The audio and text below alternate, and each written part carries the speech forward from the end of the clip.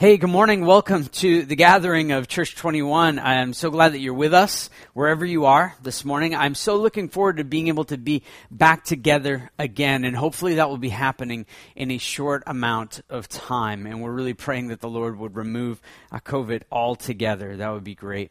We're in this series called Undeservingly Enabled. We're looking at Romans 8. It's a chapter of the book or a letter to the Roman church in the New Testament. And so we're focusing in on this specific chapter, the Great Eight, as it's been called, and my favorite chapter. And I think we heard a great word last week from Paul, the author of this text, around there being no condemnation for those who are in Christ Jesus. And so as we begin this morning, we sit in that reality that there's no condemnation for us, regardless of what you're coming into. If you are a follower of Jesus and you are in Christ, there's no condemnation for you. And this is great news, isn't it? So let me start off the sermon by saying this, that we are made to be obsessed. Absolutely made to be obsessed. And usually we have one thing that we're obsessed about. So what's your thing that you're obsessed about? Maybe it's a band, maybe it's a sports team, maybe it's a food, maybe it's a habit, maybe it's a hobby. I don't know what it is, but what's that thing that you are obsessed about? And I'm sure that you're confessing it to one another as you're watching with other people. And I would really encourage you to be watching this with other people as well. Our city groups are strategically breaking up to be able to watch our gatherings together. So go ahead and confess whatever it is that you're obsessed about now. But you know what? We even admire some obsessions, don't we? We admire people who are very driven. I'm not throwing away my shot. I'm not throwing away my shot. And I'm just like my country. I'm young, scrappy, and hungry, and I'm not throwing away my shot. Hamilton just came out. Disney Plus, right? Probably a lot of people have seen that. We admire lives like that are driven. Certain parts of lives like that are very driven. We admire fighters. I grew up loving watching Rocky right before football games, before wrestling matches. I would be watching Rocky, and specifically Rocky IV, where he would focus in on this Russian fighter named Drago. And everything he did was about this guy. He moved away from his family to train, looking at pictures of this guy all the time. He was obsessed with this fighter because he wanted to beat him. Maybe you've seen the movie Rudy. Little guy plays on Notre Dame, or Notre Dame, I guess is actually the proper way. It's just in my mind, Notre Dame football team, and story is amazing. Daniel Day-Lewis, I don't know if you've ever read about his acting career and what he does, but he literally takes on the persona that he's going to act, and he does all those things, and he lives in that character before he starts and during it. It's a bit crazy, and that makes him like an A+ actor, but we admire people who are obsessed. And here's the thing, God made us for obsessions. God made us to be obsessed. God didn't make us to be half-hearted people just following rules. He made us for obsessions. He made us for inexhaustible pleasure. Hear that. Inexhaustible pleasure and joy. But most of us don't live that way, do we? So the question is, why aren't we experiencing that? Why aren't we experiencing inexhaustible pleasure and joy? Why do our obsessions never seem to truly satisfy us? Seems like we have to go after other things and new things and bigger things to satisfy the little caverns in our heart and soul. Well, here's the backdrop that we're coming into this with. Paul is writing to a church in Rome. This letter, we just heard no condemnation in Christ. And now we're learning how to live. And so we drop down into Romans 8, verse 5, and we read this.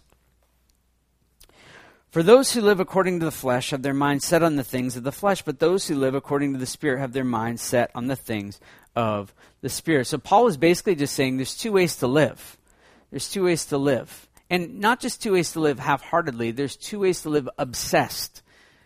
Paul, I believe, would argue that you can't live a half-hearted life, that anything you're doing is full obsession of that thing in that moment. And so there's two ways to live a life of obsession. You can live for the flesh, or you can live for the Spirit. And what I want to do is I want to look at each one of these separately, because that's what Paul does. He goes throughout this text, and he goes in and out of flesh, and spirit. So let's start with the flesh.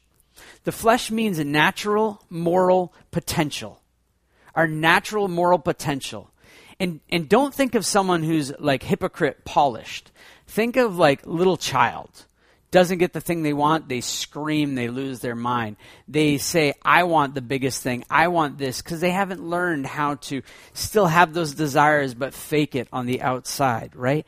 The natural moral potential isn't necessarily a good thing.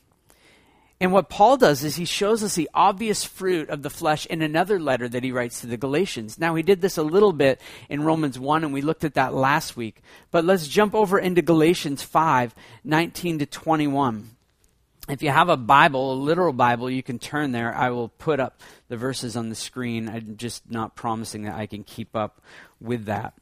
So here we go. Now the works of the flesh are obvious: sexual immorality, moral impurity, promiscuity, idolatry, sorcery, hatred, strife, jealousy, outbursts of anger, selfish ambitions, dissensions, factions, envy, drunkenness, carousing, and anything similar.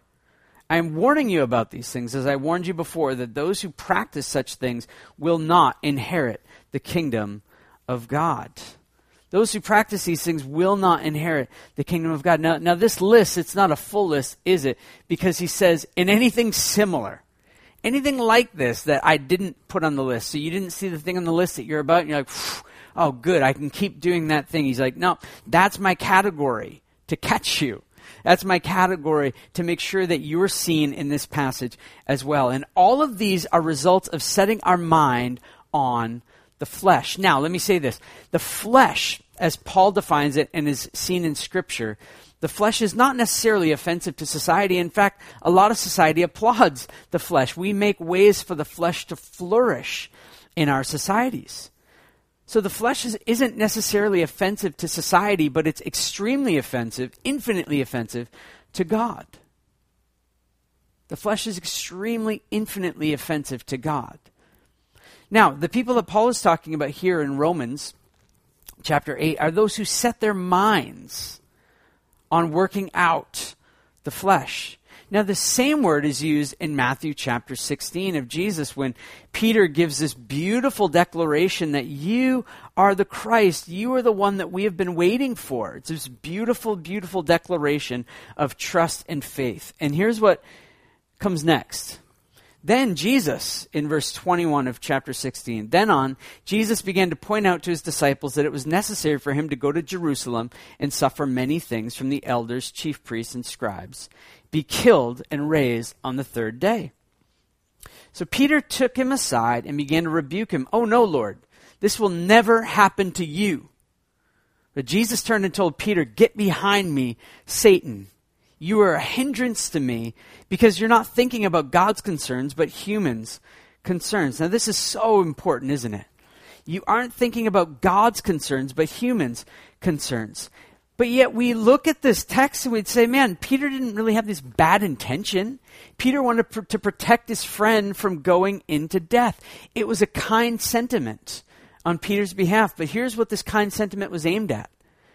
Peter's trying to get Jesus away from going to Jerusalem and to the cross was a kind sentiment aimed at thwarting God's rescue plan. In essence, as Jesus points out, Peter, you're partnering with Satan.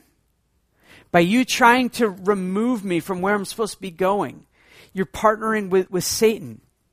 See, he had his mind set on the things of the flesh. He had his mind set on the things of the flesh. And that's always going to lead away from the Spirit. It's always going to lead away from the kingdom of God. Now look at this. The flesh can like the stuff of God. The flesh can like the stuff of God. Just not his intervention. Just not his intervention. The flesh rejects the reformation of life. You get that? When God wants to take our lives and reform them and change them and shape them differently, what the flesh wants to do is it wants to reject it and say, no, I didn't sign up for this. I signed up for part of this, but not all of this. Peter might have been thinking, I signed up for a Messiah that was going to bring us political change and take away certain struggles that we have. But I didn't sign up for one that was going to go to Jerusalem and be killed.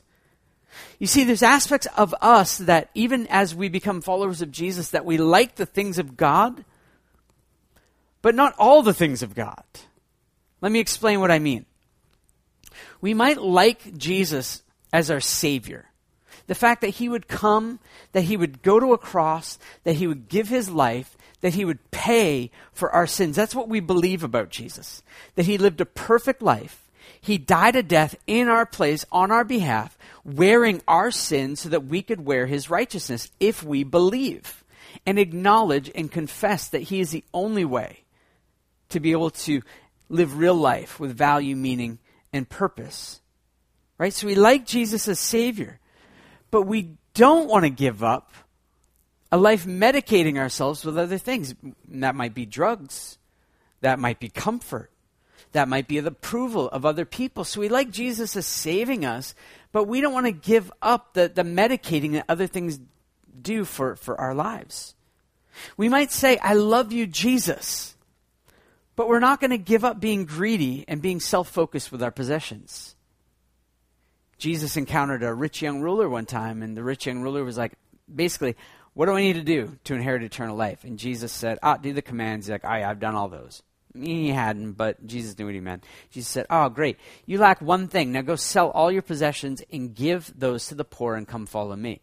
Jesus knew what the barrier was. That guy might have even come up saying, I love you, Jesus. And Jesus said, all right, I want you to get serious with your finances. They're holding a place in your heart that isn't right. You need to let that go and come follow me. And the guy left Jesus and went back to his power and his money. You see, the flesh can like the stuff of God, but not the intervention, not the reformation that God wants to do. The flesh can say, or we can say, I'm all about God. But the flesh says, but I'm also all about my career. And I'm going to do whatever it takes to climb that ladder. And we might even get spiritual with it. I need to do these things, which might be unethical, to climb the ladder so that I can be able to be a witness for God in these places where not many Christians are. You see how this works? It's tricky, isn't it? We might say, I enjoy church. I love the church. I love being part of the church. But when it's really only when we get to dictate what we want to give and what we want to take. See, church on our terms, my terms.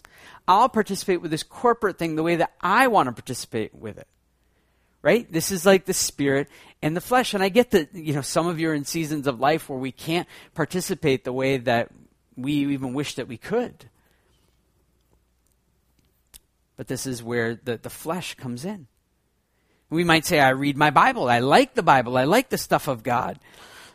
But the fleshly part is that I never apply the parts that would cost too much. The parts that would cost me to give up the things that I love, they're my precious. I'm not willing to give those things up. We might pray, which is good.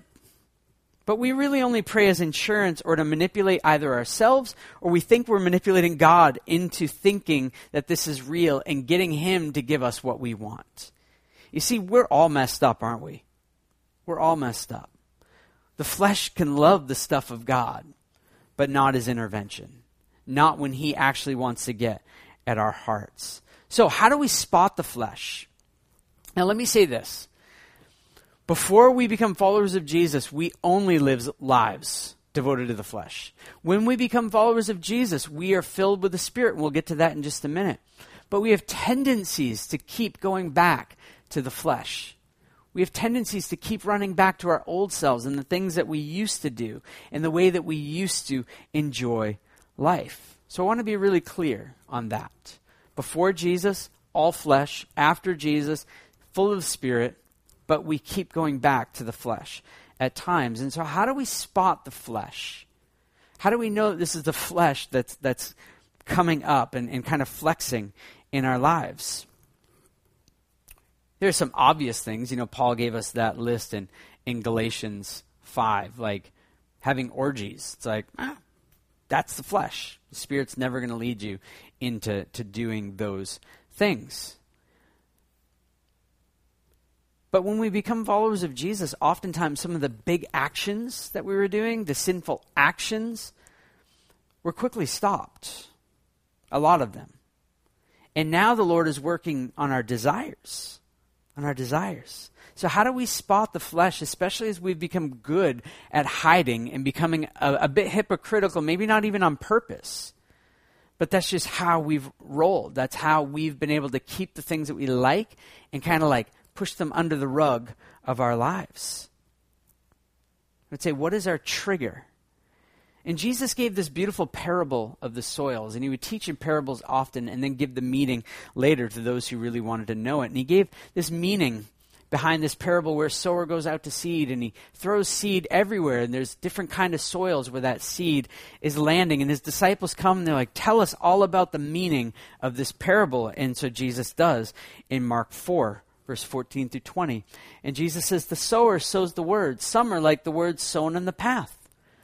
When they hear, immediately Satan comes and takes away the word sown in them. And others are like seed sown on rocky ground. When they hear the word, immediately they receive it with joy, but they have no root. They are short-lived. When distress or persecution comes because of the word, they immediately fall away. Others are like seeds sown among thorns. These are the ones who hear the word, but the worries of this age, the deceitfulness of wealth, and the desires for other things enter in and choke the word, and it becomes unfruitful. And those like seeds sown on good ground hear the word, welcome it, and produce fruit 30, 60, and 100 times what was sown. So Jesus lays out these 4 different types of soils. But what I want to look at is this. These soils, Mark 4, 18 and 19. The seeds sown among the thorns, these are the ones that hear the word.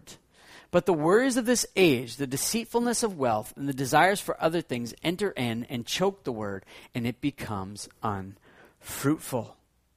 Becomes unfruitful. So this is how we begin to spot the flesh, that the flesh is at work.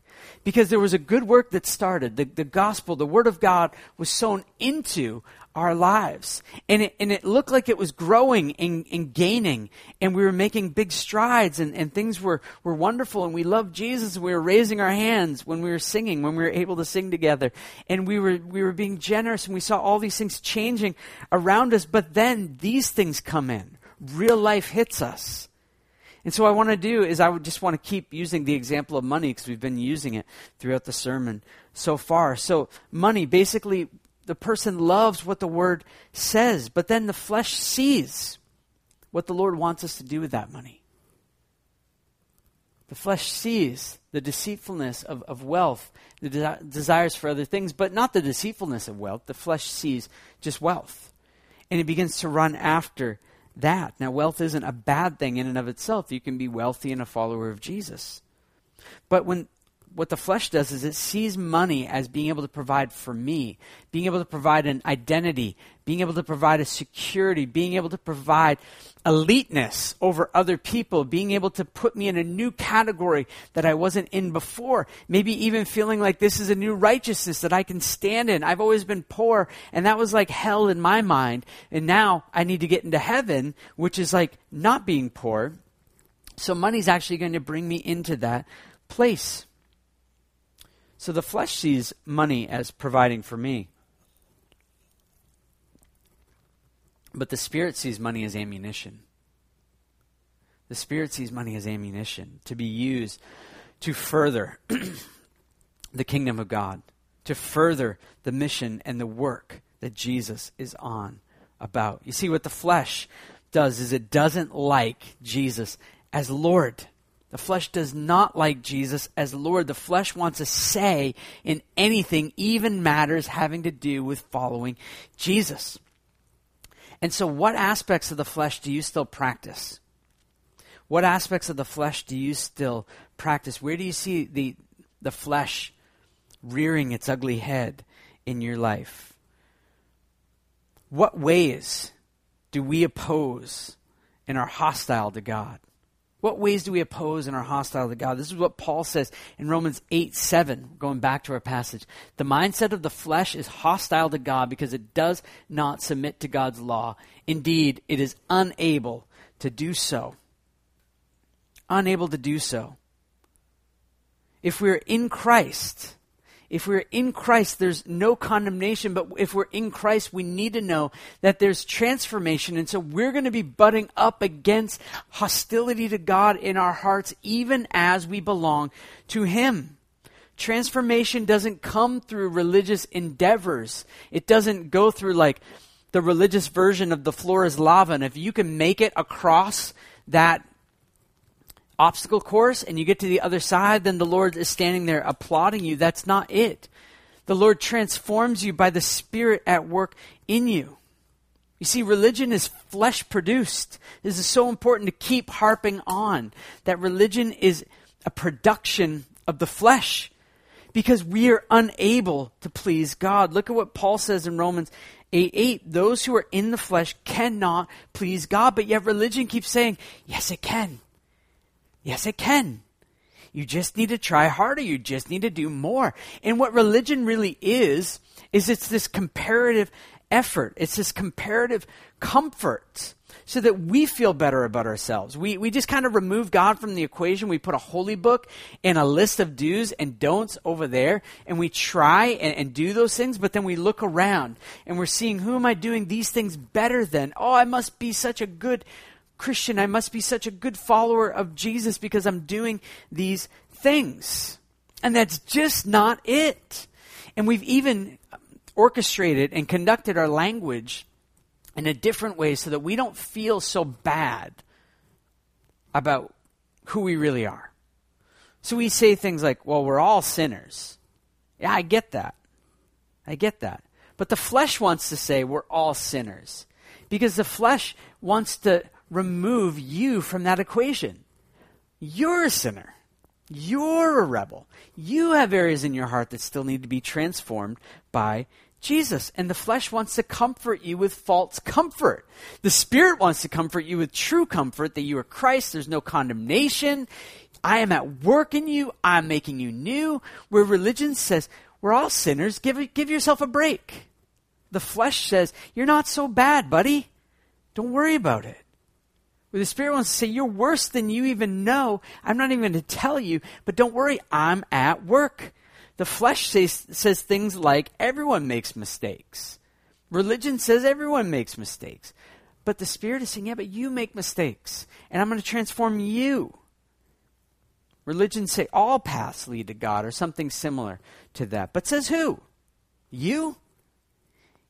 You fleshly inventor of this religion? You're the one that's boasting and standing up, all roads lead to the same place. Who are you? Or comparative comfort says, I'm better than them. I'm better than them. This is the work of our flesh. Because what right do you have to look around at anyone else and say, I am better than them? Paul, the author of Romans, actually says, I'm the worst. Like Paul was exploring his heart, the recesses and caverns, and he's looking down in these caves in his heart, and he's like, I am the worst individual ever. And when we truly understand our hearts, that's what we would say. The intents of our flesh, this is who we are. And the religion of flesh has high demands that can never be met. The religion of flesh has high demands that can never be met or satisfied. Romans 8, verse 6 at the beginning. Now the mindset of the flesh is death. It's death. So the flesh attempts to decorate a prison cell, not knowing that there's this beautiful freedom that exists outside of this place. And so we can spend our whole lives, even after being rescued by Jesus, returning to that prison cell. Now the door's wide open. We return to that prison cell on our own. And we decorate this little prison of flesh. And we're like, I've experienced freedom, but now I'm going to come back here and I'm going to decorate this place. Why would you ever do that? But we do. We all do it. But I want to offer you good news. Offer you good news because Paul offers us good news. And it comes in verse 9 and 10 of Romans. You however, are not in the flesh, but in the Spirit, if indeed the Spirit of God lives in you. If anyone does not have the Spirit of Christ, he does not belong to him. Now, if Christ is in you, the body is dead because of sin, but the Spirit gives life because of righteousness. Because of righteousness. Paul says, let me go back, the gospel is personal. It's not just out there. Well, everyone can be righteous. No, you are not in the flesh, but in the Spirit. There's good news that is personal. You're personal. We are given the righteousness of Christ through his death and his resurrection. Romans 8:3-4 tell us that, and we looked at that last week. And now we live these free lives of no condemnation. Right? We looked at last week this banner being over us. No condemnation, that the flesh doesn't get the final say, that the flesh doesn't win, that there's no condemnation for those who are in Christ. And then what happens is the Spirit of God comes and permanently resides in us. And he says to us, we are not in the flesh any longer. And even though we live a bodily life, right? We're not living a life floating above, doing this out-of-body experience. We live a bodily life, but we're not bound to the flesh, nor are we characterized by it any longer. Those things in Galatians 5 that used to characterize us, and that could be a heading to our life, disobedient, adulterer, murderer, those titles are removed, and new title, no condemnation for those who are in Christ, and now the Spirit of God dwells in us. And we're not characterized by those things anymore. That's who I used to be, but that's not who I am anymore. And Paul says this striking thing in another letter that he writes in the New Testament to the Galatians. And he says in Galatians 2:20, now this visual picture is so powerful and it grips me. I have been crucified with Christ. Now that's a gory picture in and of itself. I have been crucified with Christ. And I no longer live, but Christ lives in me. The life I now live in the body, I live by faith in the Son of God who loved me and gave himself for me. So here's what Paul is saying, and here's the way I mentally think about it. I get disgusting with my thoughts in this regard. That when I return to the flesh, when I'm not living in the Spirit, when I'm not doing the things and thinking the things and being what the Lord actually wants for me to be, and I'm resisting him, I'm saying, I don't want you to be Lord over this area of my life. What I'm doing is I'm running back to the crucified me. To the crucified me. I've been crucified with Christ and I no longer live. It's like me returning back to this crucified me hanging there. It's so gory and disgusting and nasty. Why would you ever run to a dead person to give you life? You wouldn't. You wouldn't cling to a dead person saying, please, please satisfy me. And yet that's what it's like to run back to the flesh. It's like returning back to the crucified you. That no longer has to characterize you. Death and all of the things of the flesh, death and all our friends, no longer are what is most true about you. There is no condemnation for those who are in Christ Jesus, and the Spirit now is dwelling in us, and he's setting our minds on the agenda of Christ.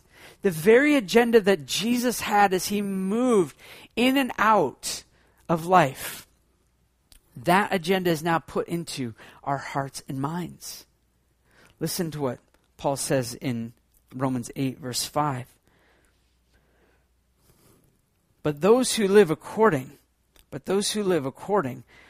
to the Spirit have their minds set on the things of the Spirit. Now, when Peter tried to stop Jesus from going to the cross, and Jesus said that really harsh thing, "Get behind me, Satan." He wasn't saying forever you're going to be this. But he was identifying the thing that was going on inside of Peter's heart, and he wanted to refocus him. Because he said, you're focusing on the things of man, not on the things of God. This is what the Spirit does. The Spirit enters into these moments where the flesh flares up. And the Spirit says, no, that's not from the Lord. That's not for Jesus. That's not pushing his agenda forward. But in order to hear from the Spirit, we need to know his voice. Do you know the voice of the Holy Spirit? Do you speak to him? You know he's not a force, right? Sometimes people talk about the Holy Spirit like he's the force in Return of the Jedi. He's not that. He's a person. The third person of this triune God. God the Father, God the Son, God the Holy Spirit. One God existing in three persons, yet one God. It's mind-blowing. And the Holy Spirit comes and dwells inside of us. Do you speak to him? It'd be really weird to be living with someone that you never ever speak to. And yet he dwells inside of you and he's speaking to you all the time. Do you speak to him? Do you ask him? Is there anything out of line with the Word of God? Is there anything out of line with who I'm supposed to be becoming? Would you please speak that to me, Holy Spirit? Do you have a relationship with him? Do you pray to him? Do you allow him to pray for you and over you? Because he is. You see, he is leading you all the time, and he wants you to recognize him, not as the central figure, but he wants to take you and point your eyes and fix them on Jesus. If you're living a life of obedience to Jesus, it's not because you're awesome. It's because the Spirit is causing you to do that, and you might not even know it. You see, the Spirit has so much life to speak over us. Let his words grow loud in your life. Let his words grow loud in your life. Let them be pronounced over you. Let his words come and smash the lies that you're believing and just accepting and receiving. And here's what the Spirit does. He comes in, and like a seed that gets planted, he then produces fruit in our lives. Look at the fruit that Paul talks about. Galatians 5:22 and 23. The fruit of the Spirit is love, joy, peace, patience, kindness, goodness, faithfulness, gentleness, and self-control. The law is not against such things. Here's the deal. As you're living a life in the Spirit, you're a bearer of God's work. You're bearing fruit and witness to the fact that the Holy Spirit is alive and active in you. And not only do you get to enjoy the fruit and the goodness of like, man, it used to be so frustrating to be angry and furious all the time. It was so frustrating to only love myself because I realized that I couldn't even do that well. But now the Spirit comes in and he changes us completely. And he changes our orientation away from self to Jesus. And not only do we get to experience that, but others get to experience the fruit of you enjoying God. You see, this is true. God resources the world with his fruit through the Spirit at work in his people. And you can try and produce the fruit without him, but it's just not going to happen. After a while, you're going to know that this isn't the fruit of the Spirit. It's kind of like taking an apple, already been picked out of a bag, putting a string around it and going and hanging it up on a tree. It's not going to take long before people realize, if it's still there, that this is rotted. It's not connected any longer to the source. But as we're connected to the Spirit is producing this marvelous fruit, and there's no end. There's no limit. It's abundant and overwhelming, and the Spirit wants to give to us as much as we possibly want and more. But you can't have life or peace without him. See, this is the ultimate fruit, is life, eternal life, and peace. And you can't have it without the Spirit coming, dwelling in you, and giving that to you. Do you ask the Spirit? Do you ask the Spirit to help you put to death the old, to put to death the flesh, and to live out the new? Next week, we're going to focus specifically on that reality, the mortification of our sin. Now, you might be like me when I was much younger. I thought that God was super boring. I thought that everything to do with church, Bible, all so boring. How do people possibly do this? So let me ask you this. Do you think life in the Spirit is boring? Now, I know you're going to answer, no, of course not. But do you think life in the Spirit is boring? Do you think that the flesh seems so much more enjoyable and fun? Let me share what Ray Ortlund has to say. He says, if you are a Christian but bored, maybe you need to lose something. What do you need to offload so that your heart can feel the surpassing worth of knowing Christ? And do not stop offloading until that sense of privilege in Jesus really starts to percolate. What do you need to offload?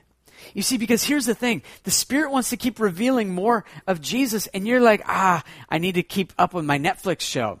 I need to keep up with my hobby. I need to keep up with my investment. I need to keep up with my reading plan. I need to keep up with sleeping 14 hours a night. I need to keep up. Like, we have all these things that we feel like we need to keep up with, but none of those things specifically draw us to Jesus. Now, those things aren't bad. Netflix isn't bad. Career's not bad. Taking naps aren't bad. Sleeping 14 hours, if you're not an infant, I would question that. But these things aren't bad in and of themselves, but if they're not allowing for our souls to be saturated with the goodness of who Jesus is by the power of the Spirit, then they're gonna shrivel up. Now, we're not gonna lose him, but we're not gonna have stronger desires for him. But the Spirit wants to keep revealing more and more and more and more of Jesus. And there's infinite layers to be peeled back. I would talk about an onion, but I don't really like onions that much. It's like layered cakes. The layers to Jesus are infinite. And have you ever had those cakes where they're like 10 different flavors and they're all layered so perfectly? And you're like, you want to get every single layer and get all that goodness before you go to the next one? This is what the Spirit wants to do. He wants to help you enjoy Jesus, but we're so oriented around these things that are just dulling our lives, that are boring us, because we think that Jesus is just 45 minutes on a Sunday morning, giving a little bit of our money and maybe praying once in a while. But Jesus has immeasurable riches that he wants to unveil to us. He wants for us to explore him like we go on these great explorations where we put together this vacation and we're going to hit all these different destinations and spots. We're going to try all these new foods. We're going to go and see this thing. We're going to meet these people. We're going to hear this language. Jesus wants for us to begin setting up our lives with him like that, where the Spirit becomes our tour guide through the riches of Christ, where we reorient our identity around who we already are, and we say no to things that aren't even bad, but they're getting in our way of enjoying who Jesus is. So let me mention a few things. You can wake up every single morning and ask the Spirit what the Father thinks of you. The Spirit will not lie. And here are things that the Spirit will say. You are beloved. There's no condemnation for you. You are a friend of Jesus, not just friendly, but a friend of Jesus, that you are eternally secure, that you have been adopted into the family of God. All these things just when you wake up. And do you know where the Spirit wants to take you next? He wants for you to binge watch Jesus. Take a part of who he is. I want to binge watch his compassion and allow for the Spirit to propel you into the Word of God and into life to see the compassion of Jesus everywhere. It's kind of like when you buy a car. You've never really seen that car on the road before and you think you're so unique. We just got a Honda Odyssey, and used, of course, but you don't see Honda Odysseys until you drive one. Then they're everywhere. Everywhere. And this is what's true of Jesus. When you start to look for things of Jesus, you see it everywhere. You see him everywhere and in everything. Ask the Spirit to help you binge watch Jesus. Did you know you can call the Father, the Son, and the Spirit all day long? You can text him at any time, and you don't even need a plan or technology to do that. And yet, we don't do it. We did this in our Emotionally Healthy Spirituality course, where we talked about the daily office and Sabbath. These are moments where we get to call the Father, Son, and Spirit. I need you. I want you. I'm confused about this. Would you help me enjoy this? I've been thinking about the gentleness of Jesus lately. I've been thinking about how angry I get. Would you remove that from me and replace that with who Jesus really is? Do you give yourself over to him? Jesus, I am yours today. I'm yours this minute, this moment. Would you please do with me what you want right now? Do you open up the immeasurable riches of Christ like a child on Christmas morning with infinite gifts that has no rules about how to open these things? right? This is what we have in the Spirit. This is what the Spirit of God wants to do for us. Not just sit with our present that we get once a year. Okay, wait to open it. Wait until I tell you to open it. No, go at it. Get in there. Get as many of these gifts as you possibly can. This is what the Spirit wants to do with Jesus. The Spirit wants to lead us to be able to say yes to the desires of Jesus. The Spirit wants to help us say, yes, I want to do that, so that we can give the fruit of the Spirit to other people through us. And the Spirit wants to help us to pursue Christ consistently, even when we don't want to. Even on our worst day, the Spirit is still pursuing Christ through us and for us. And here's the good news, is the Spirit has sealed you. He's got you. He's going to pursue you and keep you to the very end. Paul tells us in Philippians that he's going to finish the work that he has started in you. Now, my dad and I have been talking a lot. I shared with you a few months ago, he was diagnosed with stage 4 pancreatic cancer, and it doesn't seem to be getting better. So my dad and I have been talking a lot about death and life. Been talking a lot about heaven and new creation. And what I want to do is I want to end our time by sharing with you some of our conversation, because it's been around all of these different points. In chapter 8, verse 11, this is the end of our text, Paul says, "And if the Spirit of him who raised Jesus from the dead lives in you, then he who raised Christ from the dead will also bring your mortal bodies to life through his Spirit who lives in you." We believe that Jesus rose from the dead. We believe that one day, everyone is going to rise. Some to life and some to eternal death.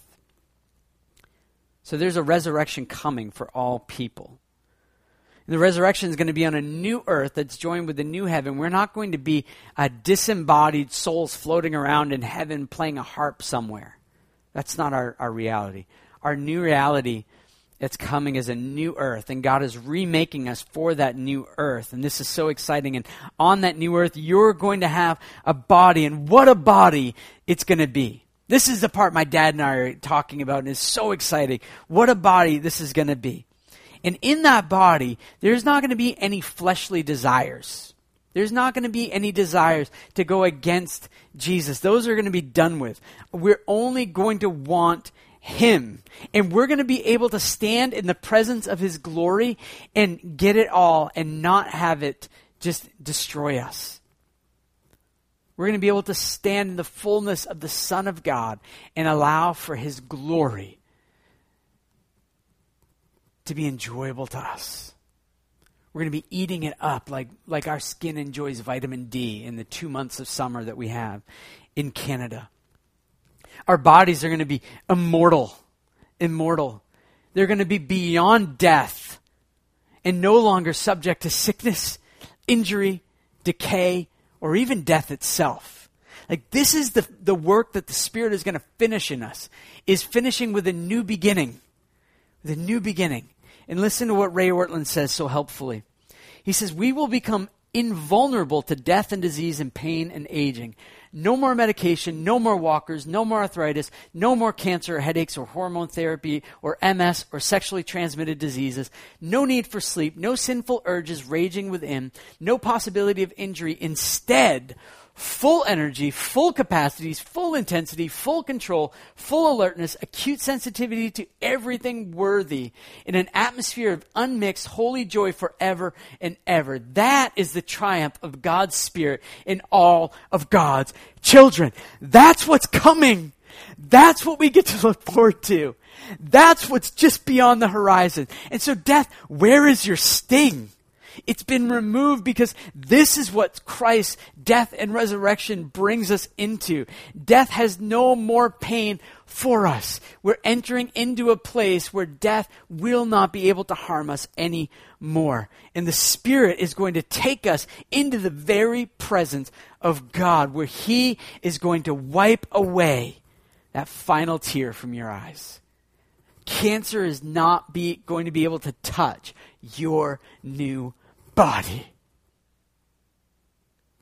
God will have you remade in his presence. And when you get before God, when the Spirit brings you before God, it's going to be for this, to be embraced, hugged, brought onto the lap of the Father, and he's going to speak words of love, of pride, and affection over you. Oh, my son, I've been waiting for you. I've been longing for you to be in my presence, and I'm so glad that you're here. Now, remember what I said to you in that life. There's no condemnation. And here, son, daughter, there's no condemnation for you at all. And for all of eternity, I am going to have you rule and reign with me.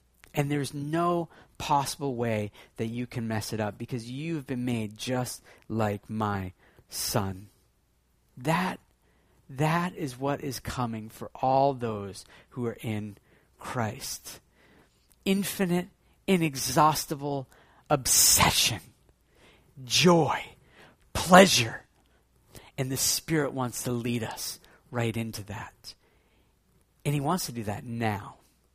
He's not saying, do whatever you want, and then when you get there, you can enjoy that. He's saying that's available now.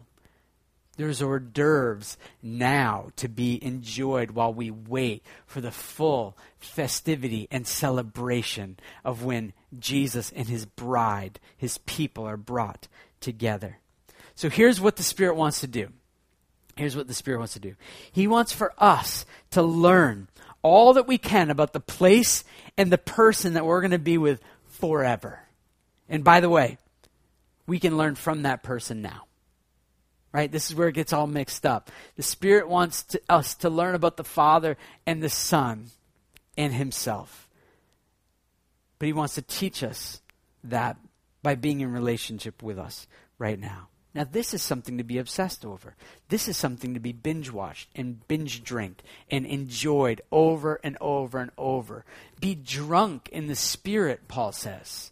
He says, don't get drunk with alcohol. Get drunk in the Spirit. Now, there's no strange connotations to that at all. He's saying, let the Spirit overwhelm you in such a way that you understand who you really are. When people get plastered and wasted, they lose who they really are. And the fleshliness comes out. But when we're drunk in the Spirit, we understand who we really are. Our true identity begins to surface. This is why Paul pleads with his people to live not in the flesh, but in the Spirit, because there's so much fullness available. And our city needs this. People are longing for this. So how do we respond? How do we respond to this? Man, I've told you to take Holy Spirit smoke breaks before. Now it's like, go get drunk in the Spirit, right? Go live life in the Spirit. Go live in the fullness of the Spirit. Go allow for the Spirit to take you down these inexhaustibly pleasurable, joyful trails as you explore the infinite, immeasurable riches of Christ. Devour the Word of God. Spirit, this is from you. Please, would you help me to hide this into my heart? Would you overwhelm me with it? We respond by being overwhelmed by the Spirit. We respond by allowing Him to overwhelm us so much that we would give. So we give so that more people can hear about this Jesus. You can do that by giving on our online platform.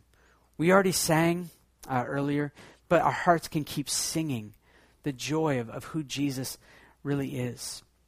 And we respond by being sent out into our normal everyday lives, full of the Spirit of God, as He desires to bear fruit through us so that our neighbors, coworkers, friends, and family can benefit from the fruit of God. And as they ask, and as you tell, do you know where this fruit came from? You know, not in a corny, cheesy way. Don't ask that specific question. But do you know why I'm like this? It's not because of me.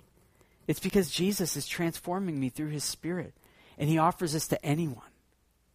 So if you are at the beginning of the sermon listening, and you were hearing like, that's my life. I live in the flesh. I don't even know Jesus. And Jesus says, would you come to me now? Meet me now. Give your life to me. Acknowledge I am a sinner and I need you as my Savior and my Lord. And I want to get behind you completely, Jesus. And I see that your death and your resurrection, those are for me. If you believe that and pray to him and ask him to be forgiven, then you are brought into the family of God. You are a follower of Jesus. You are no longer in the flesh, but in the Spirit. And this is now true of you. So we're going to end with a few discussion questions. I know that we're going to be sent out with a few announcements, but we're going to encourage you as you're gathered with people to discuss two questions. One, have you experienced a time when you felt like you were obsessed with Jesus? So was there a time when you were obsessed with Jesus? And if that's no longer the case, what changed? What changed? The second question is, what obsession in this life is blocking you from seeing more of Jesus? And then how can you offload that? So have you experienced a time when you felt like you were obsessed with Jesus? What changed? And secondly, what obsession in this life is blocking you from seeing more of Jesus? How can you offload that? Let me pray for us. Spirit of God, you know what's blocking us. You know what's blocking me. Would you help me to offload these things so I can see more of Jesus? Spirit, thank you that you are ministering to us. Thank you that you're unveiling the plans of the Father to glorify the Son. Spirit, thank you that you're never leaving us, but you're transforming us day by day to be more and more like Jesus. And I pray that you would overwhelm us. Allow for us to meditate on that reality of what's coming and help us to find great peace in that. So we love you and we need you, Father, Son, and Spirit, for everything. Amen.